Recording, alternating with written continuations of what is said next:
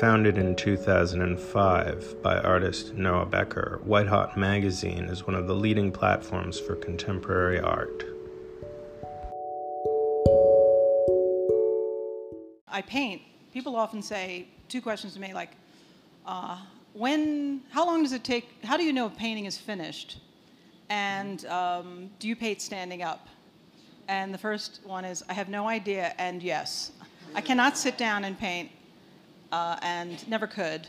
And I have no idea when a painting is finished, except it just has nothing left to do. It just, I remember finishing this painting very well, and it just was like, burst out laughing. This is called Bad Baby, and it was a group of paintings I made in the early 90s. There was very little support for young artists, almost none, except for Bill Arning. If those of you who know Bill Arning. Honestly, he had there was a rotary phone, and it was very hard to get through, and you would call White Columns, and you would get in line, and he would come to your studio. He had like neighborhoods, and you could maybe get a white room. And I would never somehow be able to get that rotary phone working, and never managed to get on his white room list. But I was making these paintings in the East Village, and sort of, they meant a lot to me because they sort of were the first paintings that I felt extremely liberated from my education. I didn't feel like I was working as a student. I got a lot of flack for these paintings. People really didn't like them, except for I felt me and Matvey and a couple of my friends, and we were all kind of puzzled by them, and I really, really loved them, and they sort of nourished me, and I sort of really stood by them. I felt really good about them. It took, nobody bought them. You know, it was like they were in my studio for years. And then, you know, and I really didn't have a problem with that. And I actually think that was a really important beginning for me, you know, to sort of feel so strongly about something. And the figures are life-size, but the paintings are about this big, about 34 inches. So let's actually pick up on that. You said that you weren't a student at that point. So talk about being at Yale and being a female painter. And I think one of the things that you have talked about over time is that part of the integrity of your approach to your practice is believing in what you're doing regardless of how anyone else understands what you're doing. So tell us how that started. You mean, there's a couple questions there. Well, I'm kind of a good girl, but, you know, I'd like to be able to please people, but if I'm trying, you know, like I went to Yale, and I didn't realize that when I got there, I didn't realize that part of the education is almost like boot camp, where like they get up in your face and say like, you suck, or, you know, they kind of give you the kind of a royal treatment of like how bad, well, that was what I got. And I was very young, and I didn't realize that they actually thought I was really good, and so they were coming at me kind of extra hard, and I completely melted down. Because I had lived at home with my parents, because I went to state school, and I was a commuter at Temple, so I really didn't have much life experience. And I just, you know, like all of these I thought it was a big deal, you know, going to Yale. I thought it was a big deal, and I thought that they knew something. So when they said I sucked, I was like, I guess I suck. So I just stopped putting myself into the work, and I sort of started painting. They told me to paint still lives. So then I really melted down. And I hated my work, and I was like, all right, well, maybe I'll just go home. You know, I've had enough, thank you. You can keep the money. I'll go back to Philadelphia, and I'll keep painting, but, you know, I've had enough education here. But I sort of fought my way back, and I found a way to put myself back into the work in a way that was, I made these paintings of a figure in bed, sort of like, I basically painted myself as a depressed person, and it was really an amazing thing because it was the first time I sort of really manipulated an audience, which were the faculty, because they looked at the work and they were quite shocked to see where I was at psychologically. And it made me really happy to sort of see that reaction because it was like quite truthful. And so I sort of painted myself out of that hole, and I never left that kind of dynamic of understanding that you have to sort of, I understood that something really important was I couldn't not be sort of in my work and sort of be there, painting, there's nothing wrong with painting a still life, but if I was going to paint a still life, that I had to make it very personal. So with the landscape paintings, I understood that they had to be very deeply personal landscape paintings. There had to be something about them that was true to me, and they couldn't be generic. So the role of psychology or the psychological approach to the figures continues to be one of the key elements of your work. That, and then on the other hand, it's quite formal. You can't wallow in the psychological because you're not going to get anywhere. It obviously has to be a balancing act of the Apollonian and the Dionysian, and a kind of a hard and a soft. You have to serve it up a lot of different ways. It can never be one thing. It has to be many things. But the show, which Heidi came up with the idea of, so these were paintings that were shown eventually in Soho in the early 90s at Elizabeth Corey Gallery. There were about 5 people at the opening. You could hear a pin drop. And they were called Bad Babies. And the group of paintings were called The Ones That Don't Want To. And these were the sketches. These were my notebook sketches. So the reason why I'm showing the way I drew the figures, these were all painted out, drawn from my imagination. I didn't have models for the paintings. Nothing, so everything was imagined and sketched and then painted. And the color was obviously extremely saturated and imagined. And they're kind of, pleading for their lives. And I was thinking about these paintings as metaphors for the painting themselves. I thought of the paintings as fighting for their lives.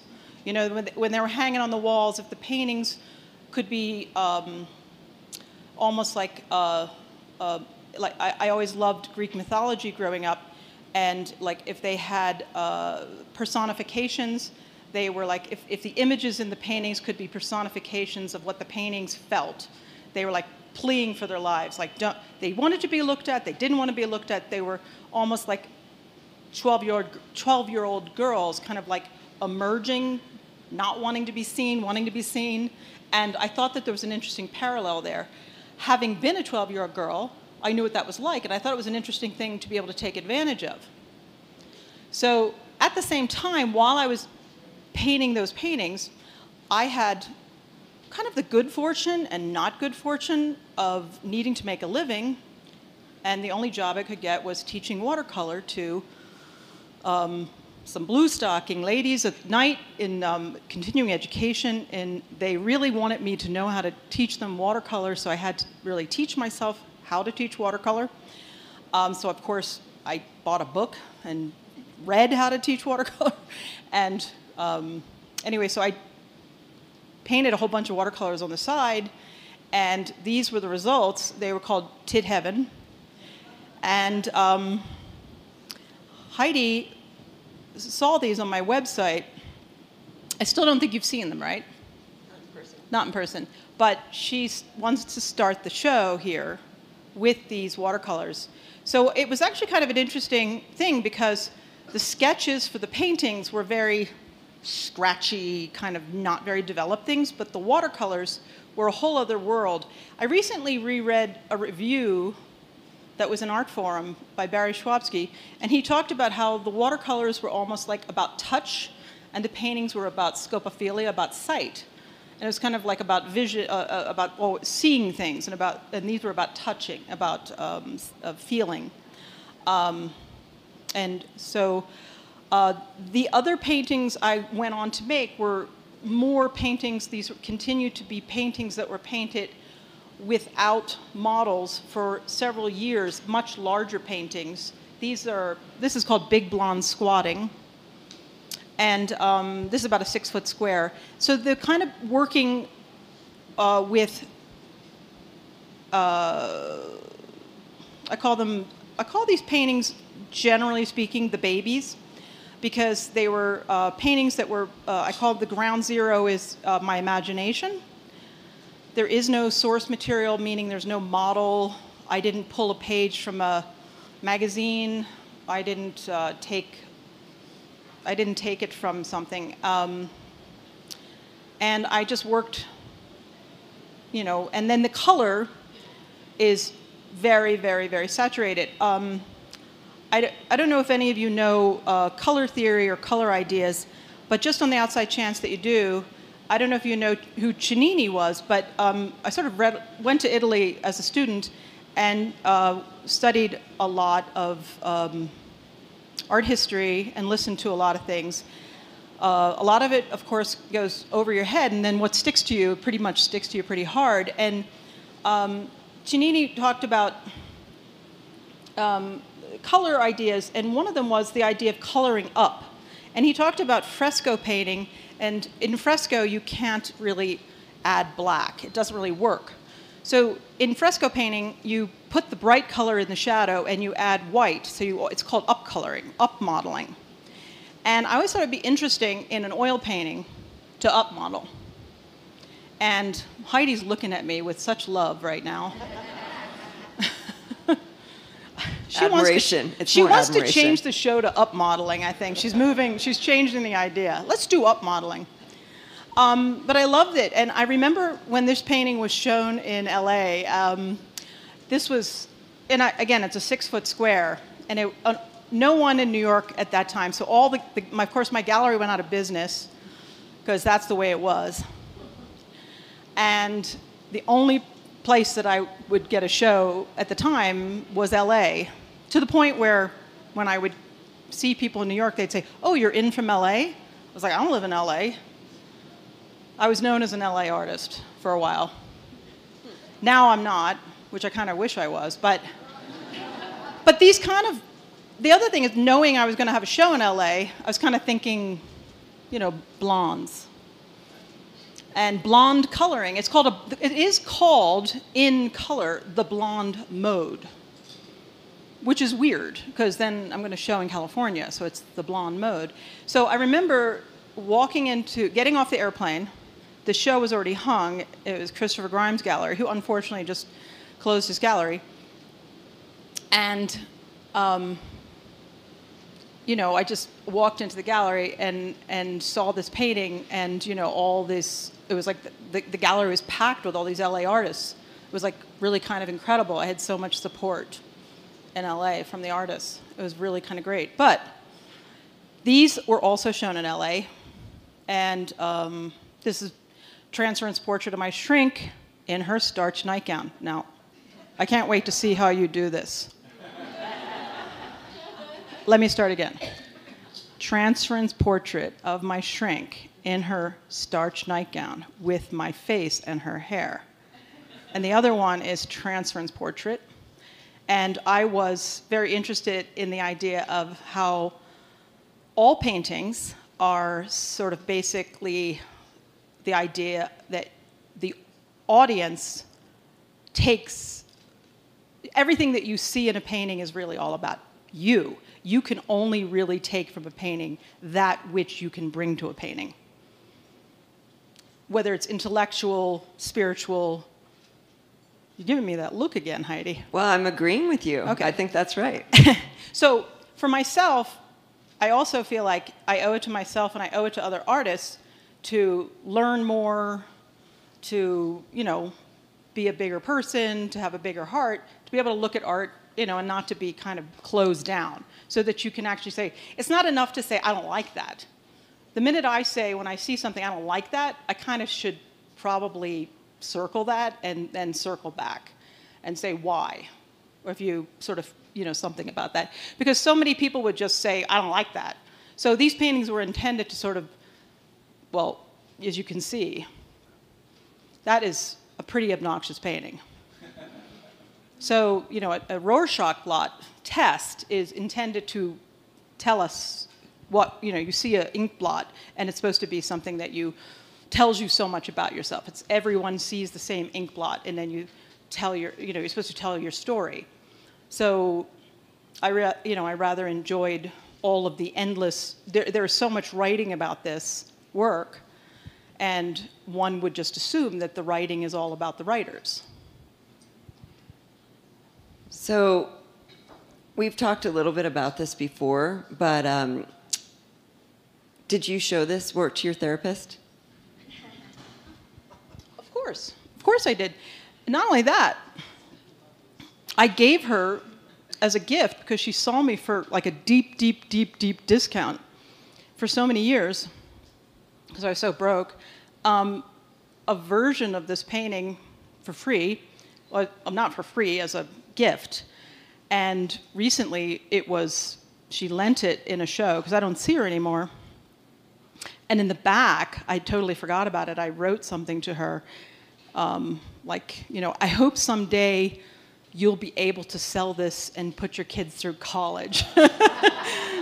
That's my hope. And her kids are out of college, but she didn't sell it. But anyway, it was a very sweet, she loved it. And she always, you know, she got a kick out of it. And she later told me that I kind of got it right, the whole starch nightgown thing. And then I went on to feel rather critical of the fact that I was working solely out of my imagination, and began to think, how can I change how I'm working? About this time, it's the mid-90s, and I started to think, if you were going to work with some source material, what would you do? So I decided to go into the dangerous game of, I tried two different approaches, which were the two things that bubbled up. One was, I decided to work with somebody else's material, which was Bob Guccione's material, because that was what was around when I was a kid, and as nudes. And when I was in art school, when the teachers would set up nudes, I thought, well, that looks a little bit like Bob Guccione's material. And I kind of thought, what's the difference? Like the art school setups. Because actually, really, Penthouse is kind of not very dirty. Do you think it's important that there's a distinction? Well, I guess intent matters, but I was interested in playing with it and, you know, hitting the third rail. Why? Why not? Come on, why? I don't know, because I was interested in seeing what would happen. It was an experiment. For yourself or for the audience? For myself. And so this is Night and Day. And this is a little out of order. I'm sorry, this is, I put this in, so this is still invented, but this was the last paint. Oh, actually, things were kind of not neat, because this is still invented, but this painting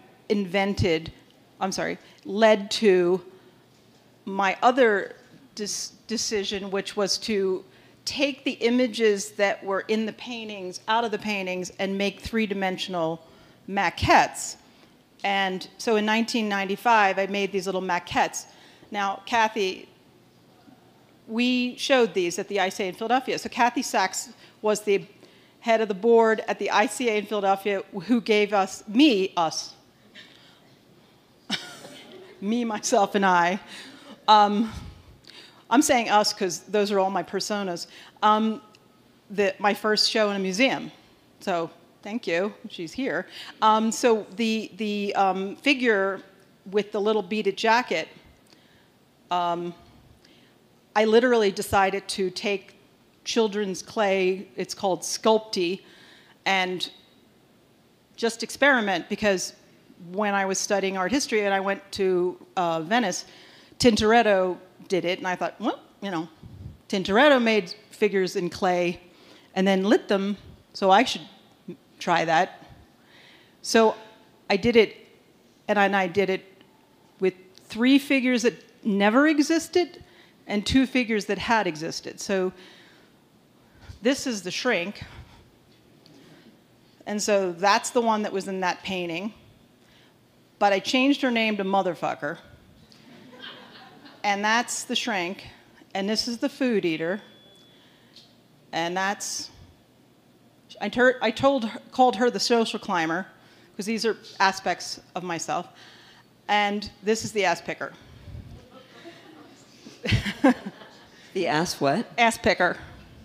So the whole title is, I haven't said this in a while. I haven't said it in a while. Food eating, head shrinking, social climbing, food, whatever, something, and it ends motherfucker. It's a long list of characteristics. It ends motherfucker because it always has to end motherfucker, which is why she ended up being motherfucker. And Amy, are you here? Amy Phelan? Yeah. So that's why that drawing is called Motherfucker, because then I would take these sculptures or maquettes and I would put them on a shelf and light them and then do a drawing of them. And then after I would do the drawing of them, I'd say, now is that a figure drawing or a still life drawing? So then when I thought about it, I was like, I figured I had now solved the problem that happened at Yale, which is now I figured out a way to do a still life drawing that doesn't depress me. So if these are all characteristics of yourself, and you already referenced your therapist. Ass picking. And your, long... Clearly social climbing. Look at, I'm here. I made that happen. Did your perspective of yourself change over time? I hope so. I mean, I'm always working on that, right? I mean, making fun is always a thing. I could have called, self-mocking. I could have kept playing with these things. But this was a really, really, when I did this, I thought I was a fucking genius because there was so much work that came out of here. And so this is a massive watercolor. So this is a still life. There is more work from this period. This is called the Bad Habits series. There is more work from this body of work. I literally had to just, it was like a runaway train. I had to put the brakes on and say, enough, stop, move on.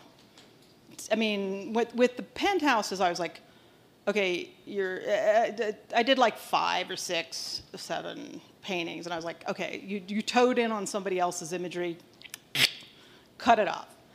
With this, I was like, completely self-created. I was playing with this, but the reason why I'm sort of playing with this is because this is a landscape of sorts. It's got this atmospheric perspective, and what I like now is to talk about. Unfortunately, we're not getting this painting for the show, right? We're not. This is a landscape. It's one of the first landscape paintings that is really, truly a landscape painting, and it is from the Bad Habits. So how the Bad Habits paintings crosses over into where the landscape paintings start. So I got a little bit anxious about the Bad Habits suddenly being me looking at something and relying on looking at something, because I was like, I'm an artist that doesn't need to look at something. I'm an artist that invents. So I decided to invent things based on the Bad Habits. So this is the food eater imagined.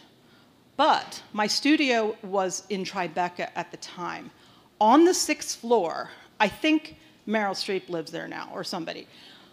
It was an amazing view of the river. That was my view. And this is called, I titled it for the show I had at David Zwirner, View of Hudson River Sunset. I was making these paintings, so I would go out and paint to study. Well, this is a very small painting. Yeah, it's this big on canvas board. But I would go out and study the effects of sunset, like a, nerd, but to, mess around over here. And, you know, another one. But these are Hoboken, and I used to live in Hoboken. So I'm like, I am not over there anymore, thank God. And then I started to imagine being up in that thing's ass. But this painting is called Good Evening Ham Ass.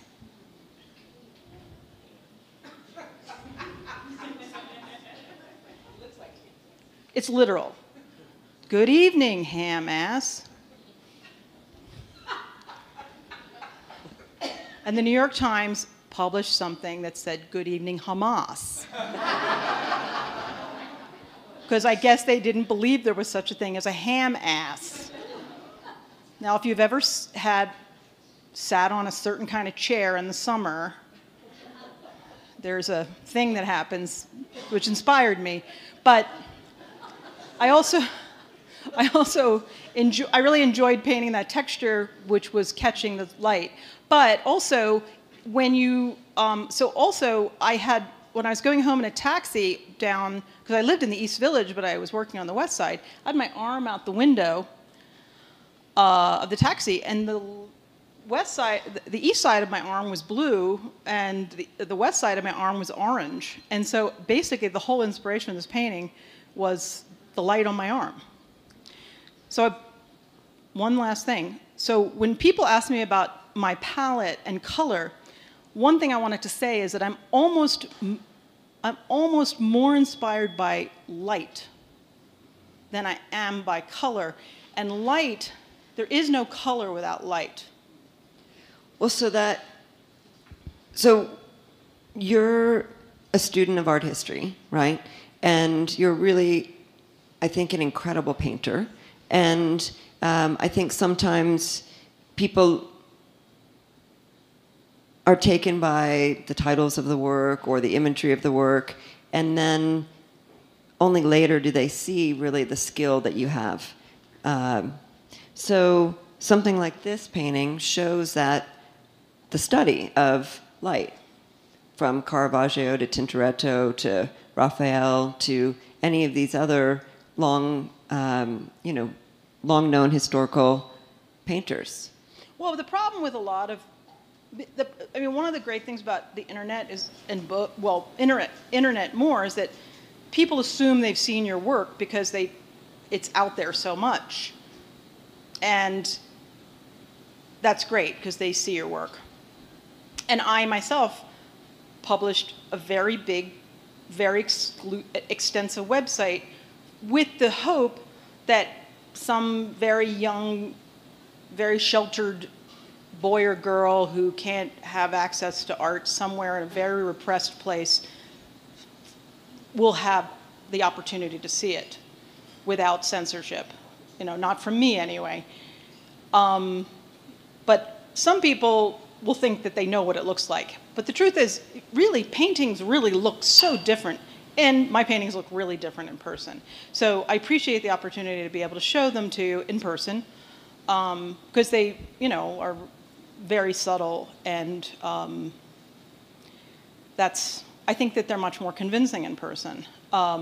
Anyway, but I liked showing this. So the other thing is, I'm very much a artist of process. So this is a little ditty here, which took me a long time working on in the room.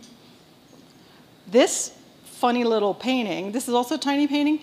So I made this is a little imaginary study of the little motherfucker, like as a little, this is a painting, I was imagining like a David Lynch scene, like in the scene in Eraserhead where he goes underneath the radiator and he imagines that like weird girl like making a little dance where she squashes a like rubber chicken. I've always loved that scene.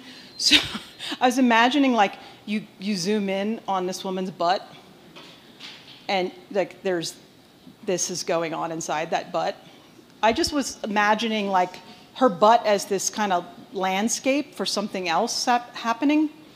And then I imagined, this is a gigantic painting. This painting is about 108 or 110 inches. I could barely get it out of the building. I built the stretcher and then realized I couldn't get it out.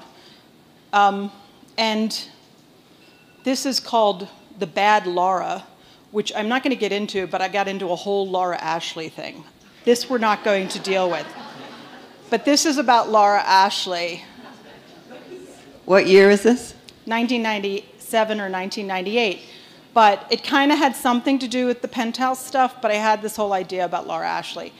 And that led to, oh, these are bad habits. So this is a bad habit painting. So these are the bad habits imagined. Because as I said, I got really nervous about not being able to imagine things. But again, in terms of landscape, this is, to me, also a landscape painting. So this is a very large landscape painting. This is a painting that's probably about 86 inches or 90 inches high. But for me, this is a progression through landscape space because it is an atmospheric perspective. It isn't realistic in terms of a room, but it is realistic in terms of the color if it was a landscape moving through space. So then I decided to start taking the figures to a very, imagining that padded butt. I started to actually want to take the figures into a real home. So I took them to this place and took them to this place called Northview and painted real models. That led to actually painting real models as an experiment, as a way of not painting Bob's pictures. So I decided to paint figures in interiors with my own models. This is my best friend from my childhood, Kathy. There's a whole bunch of paintings of her. But again, this was a kind of a landscape situation. I was imagining the color wheel tilted on its side, moving through green, through orange, through violet, and out the window. It's kind of often kind of imagining color that way. This is going to be in the show. This now just takes us to some of the paintings that Heidi has selected for the show. This is called Walking the Dog and The Park.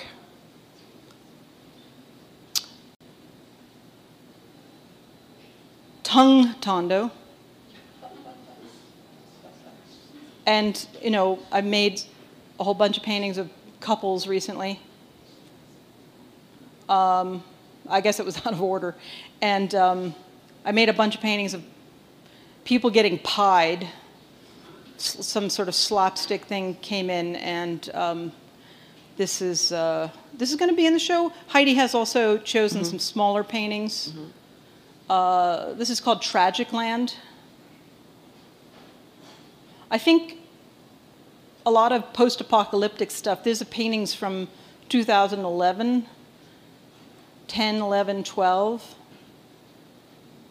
A lot of these paintings, I kind of got the idea that from Gustin, the idea that if you were to pull the camera back, Gustin, there was a quote from Gustin that said he had invented all these actors and the language of his paintings, like he created, you know, actors, and then he wanted to do a kind of a mise-en-scène. He wanted to pull the camera back and let them roam loose and get into trouble and see what they would get up to. And I thought it was kind of an interesting idea to sort of pan way, way, way back. And when I did, there were all these landscapes and people doing different things, and I would imagine this started to happen. And I was like, yeah, I can paint a fire. That's a study for the other painting. I sometimes make studies for paintings, and sometimes the large paintings are study for small paintings. Oh, and this is a funny story. This is a painting that I actually made on vacation as a Sunday painter. I really just wanted to make a painting of the scene, and so I got all excited and I made a little palette. I thought, can I, as a painter, be a Sunday painter? So I went and painted the scene, and I was on this little path, and people kept coming by saying, how much? I was like, it's not for sale. But I own it. And this is actually the first painting I painted where a guy got lost. I actually, often with these small paintings, oh, and actually, so that painting that I painted, that scene as a Sunday painter, led to this painting. So like that little scene ended up here. And then when I'm back in my studio, this guy maybe ended up as a brushstroke, and then all of a sudden he ended up in this painting. I was like, hey, there's a guy in my painting. And then I thought, oh, he looks lost. And I thought, well, he would be. He was like, how do I get out of here? I was like, you're not, sorry. People kept saying, when are you going to paint a man? And then I would often say, well, when one gets lost in my paintings, and then there he is. This is a painting called Bonsai. And it's a little hard to see. And we hope to get it for the show. Then you'll be able to see it better. But it's a little, a mom that's stuck in the snow, but it's quite a lovely, if not tragic, painting. I guess I put that in twice, sorry.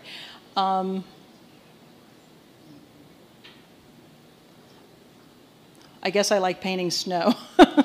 Snow is so when you paint landscapes, you often have to think about weather, and thinking about time of day, whether it comes up. There are night scenes. I think we have some night scenes in the show. So this is your first visit to Aspen, and you said as soon as you got here and you looked at the landscape, you're like, oh, it's exactly like the landscape in my paintings. This is what I was imagining. Mm-hmm.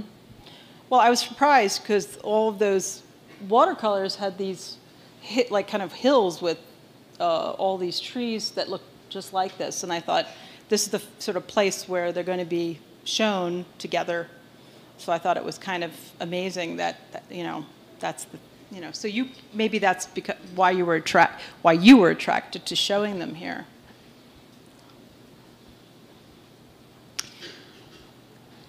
So you shared with me this morning that you had a conversation with a journalist yesterday, and she asked you kind of maybe I don't want to say a stock, but a first question that's often the kind of first question you get, which is, why you paint naked women?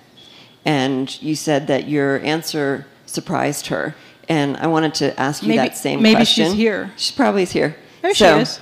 But I wanted to ask you that same question and give you the same opportunity to answer the question, because I think the answer is not expected. Well, I don't know. First of all, did it surprise you? Yeah. Well, she didn't ask me why I painted naked ladies. She asked me about the sexual. And I said I didn't really think of it as sexual. I didn't think about sexuality necessarily when I thought about the work. I thought about, I often thought about like embarrassment or shame or like a kind of a mood, and that that it's kind of driven that more through that than it is. I think, too much gets played out through that. I think there are some that are more sexy. And, I make a joke about the ones that are more sexy kind of have, that tends to be the ones that get more. People tend to talk about those more in the media, because I think that in terms of what goes through a fax machine, I know fax machines no longer exist, but what the idea is, you can broadcast something two-dimensionally, and sexy and a woman did it is very quickly broadcast. It's sensationalized. And yeah, I did that. When I played with those penthouse things, when I hit the third rail there and I played that out, I'm forever going to have to own up to that. So in a sense, I did it, but I did it so, I played with that, but that's such a small piece of the whole. So, yeah, it was a piece of it, but it's not the whole. It was a very small piece. But I even think they're not particularly sexy. I think they actually seem, it was funny because like that painting, I'll go way back to it might even be easier to,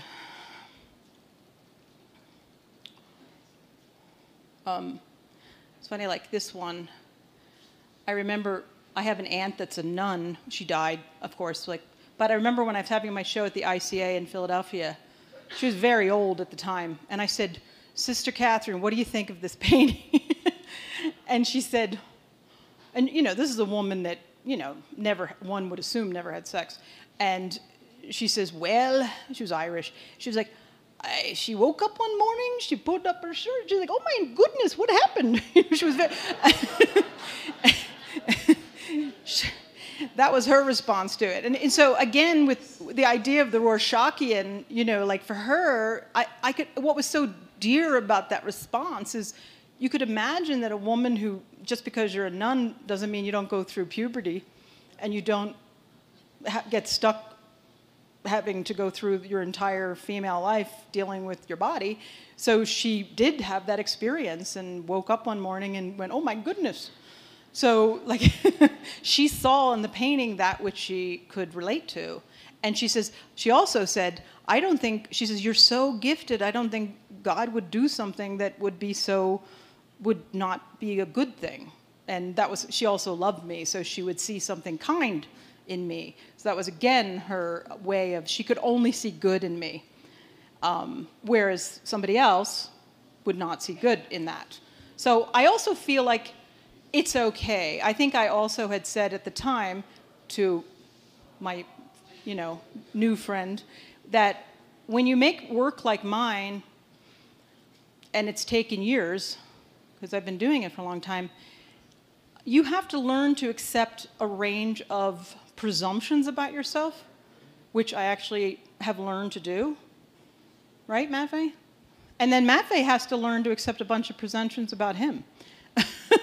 Well, we all have to learn to accept presumptions about ourselves. There's always a perception reality gap. Yeah, but when you're out, but it's also, it's like, it's not so bad, right? It's better than being ignored. That's the worst as an artist. I mean, I've had that happen in the beginning. It's like, when you're a very young artist and you're making work, and it's like, you're like, hello, and like there's nothing coming back. That's painful. You could take any other pain than that. Like, nobody cares. Nobody's talking to you. It's not about like selling your work. It's just no one's dialoguing with you. You make work to dialogue. So, that's the important thing. And I think the artists here could agree with that. You don't, it's not about like anything else. You want it, even if it's just one other artist, you want to talk to artists,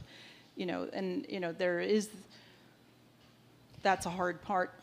So you recently posted a review of one of your early shows, and obviously language and the way we talk about gender and most things actually have evolved over the last 25 years. But I found the review to be so incredibly sexist and offensive. Do you think it was a man who wrote that? It was. Mm-mm. No? No, it wasn't. Who wrote that? It was a woman. It was actually an artist, too. Not a good artist. See, I think good artists actually are not stupid enough to write things like that. I don't like calling people stupid, but I think good artists are smarter and they're more open-minded. I think that's what makes them good artists. I mean, I think like you don't have to necessarily like what the other person does, but you're more open-minded. So, but basically, she called me the kind of woman that doesn't like other women, which is like weird. Right. Like, what do you know about like me? It's weird. Well, and she called you that based on your paintings, not based on. I thought it was funny. Not at the time. It hurt my feelings at the time, but I got over it.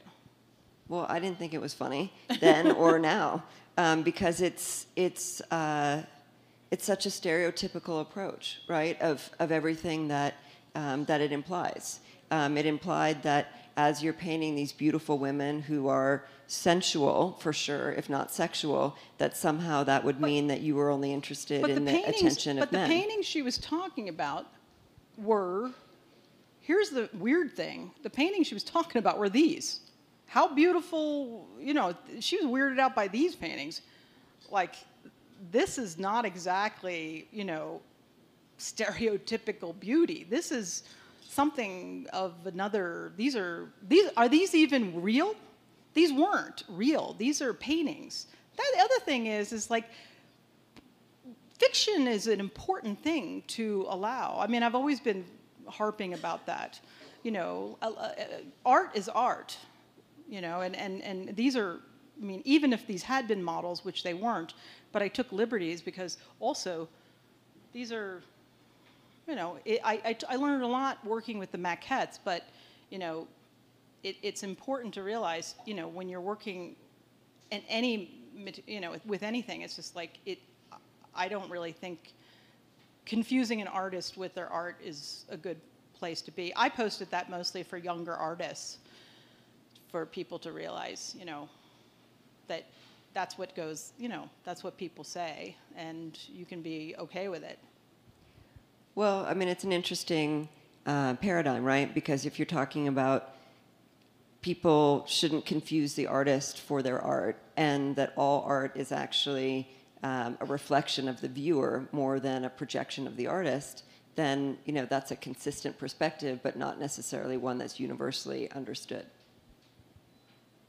Yeah, but it's you know a thing that I've learned a lot from, and you know, I mean, I think it's really interesting.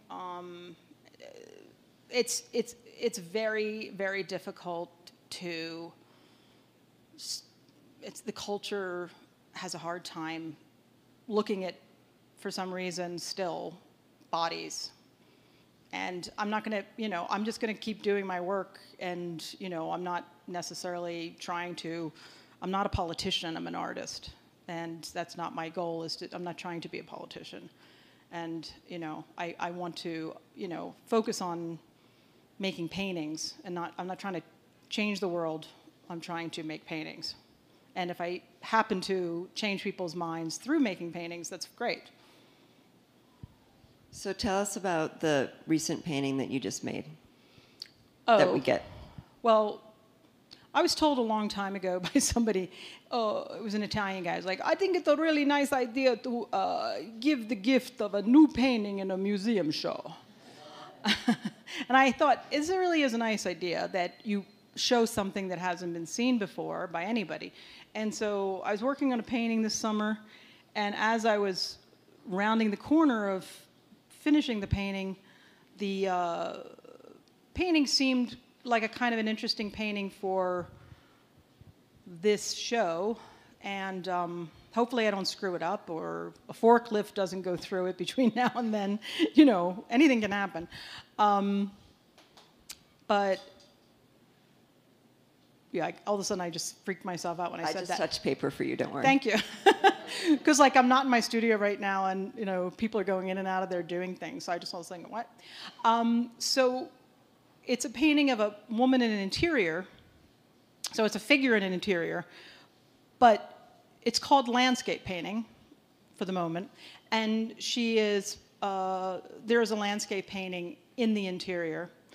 And it's kind of a whole new way of looking at the idea of a landscape painting. So you know, in a way, playing with the idea of landscape, this is a completely new take on it. So the show will end with a brand new painting, but the idea, would you say it was very meta?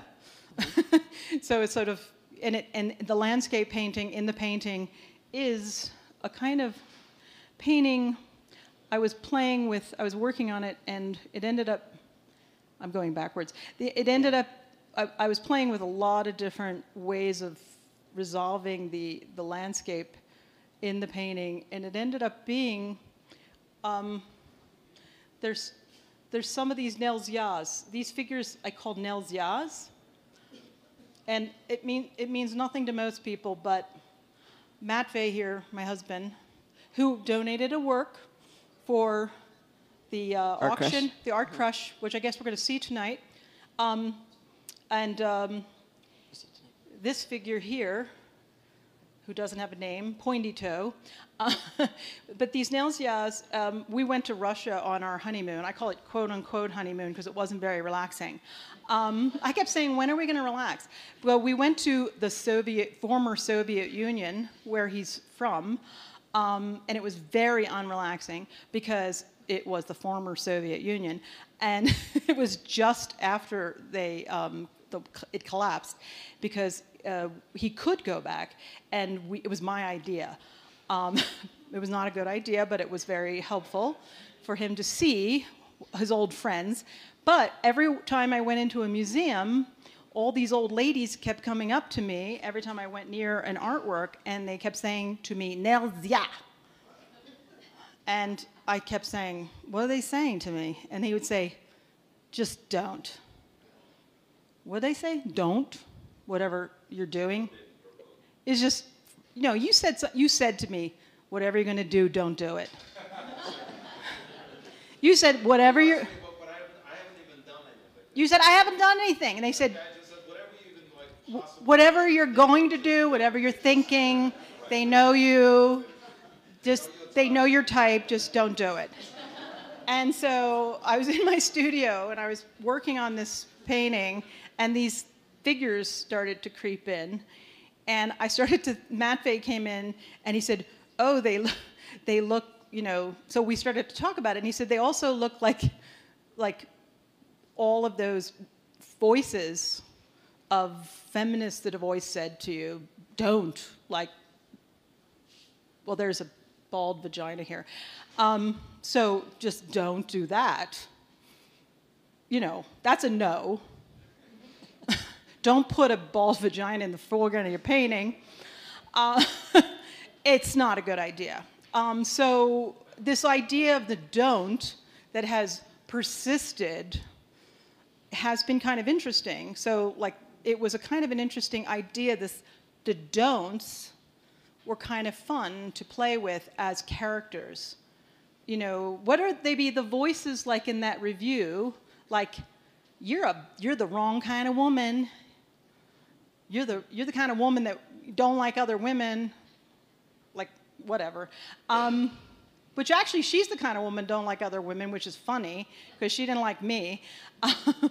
And I was thinking this would be an interesting kind of character to play with, and I did have. So there's many paintings that we're going to have in the show, both big and small, using these characters, and they ended up being kind of sprinkled throughout the work. But in this landscape painting, they return, and it's a lot of fun because this girl who's in the interior, she's trying so hard to have a good time, and they're like, don't.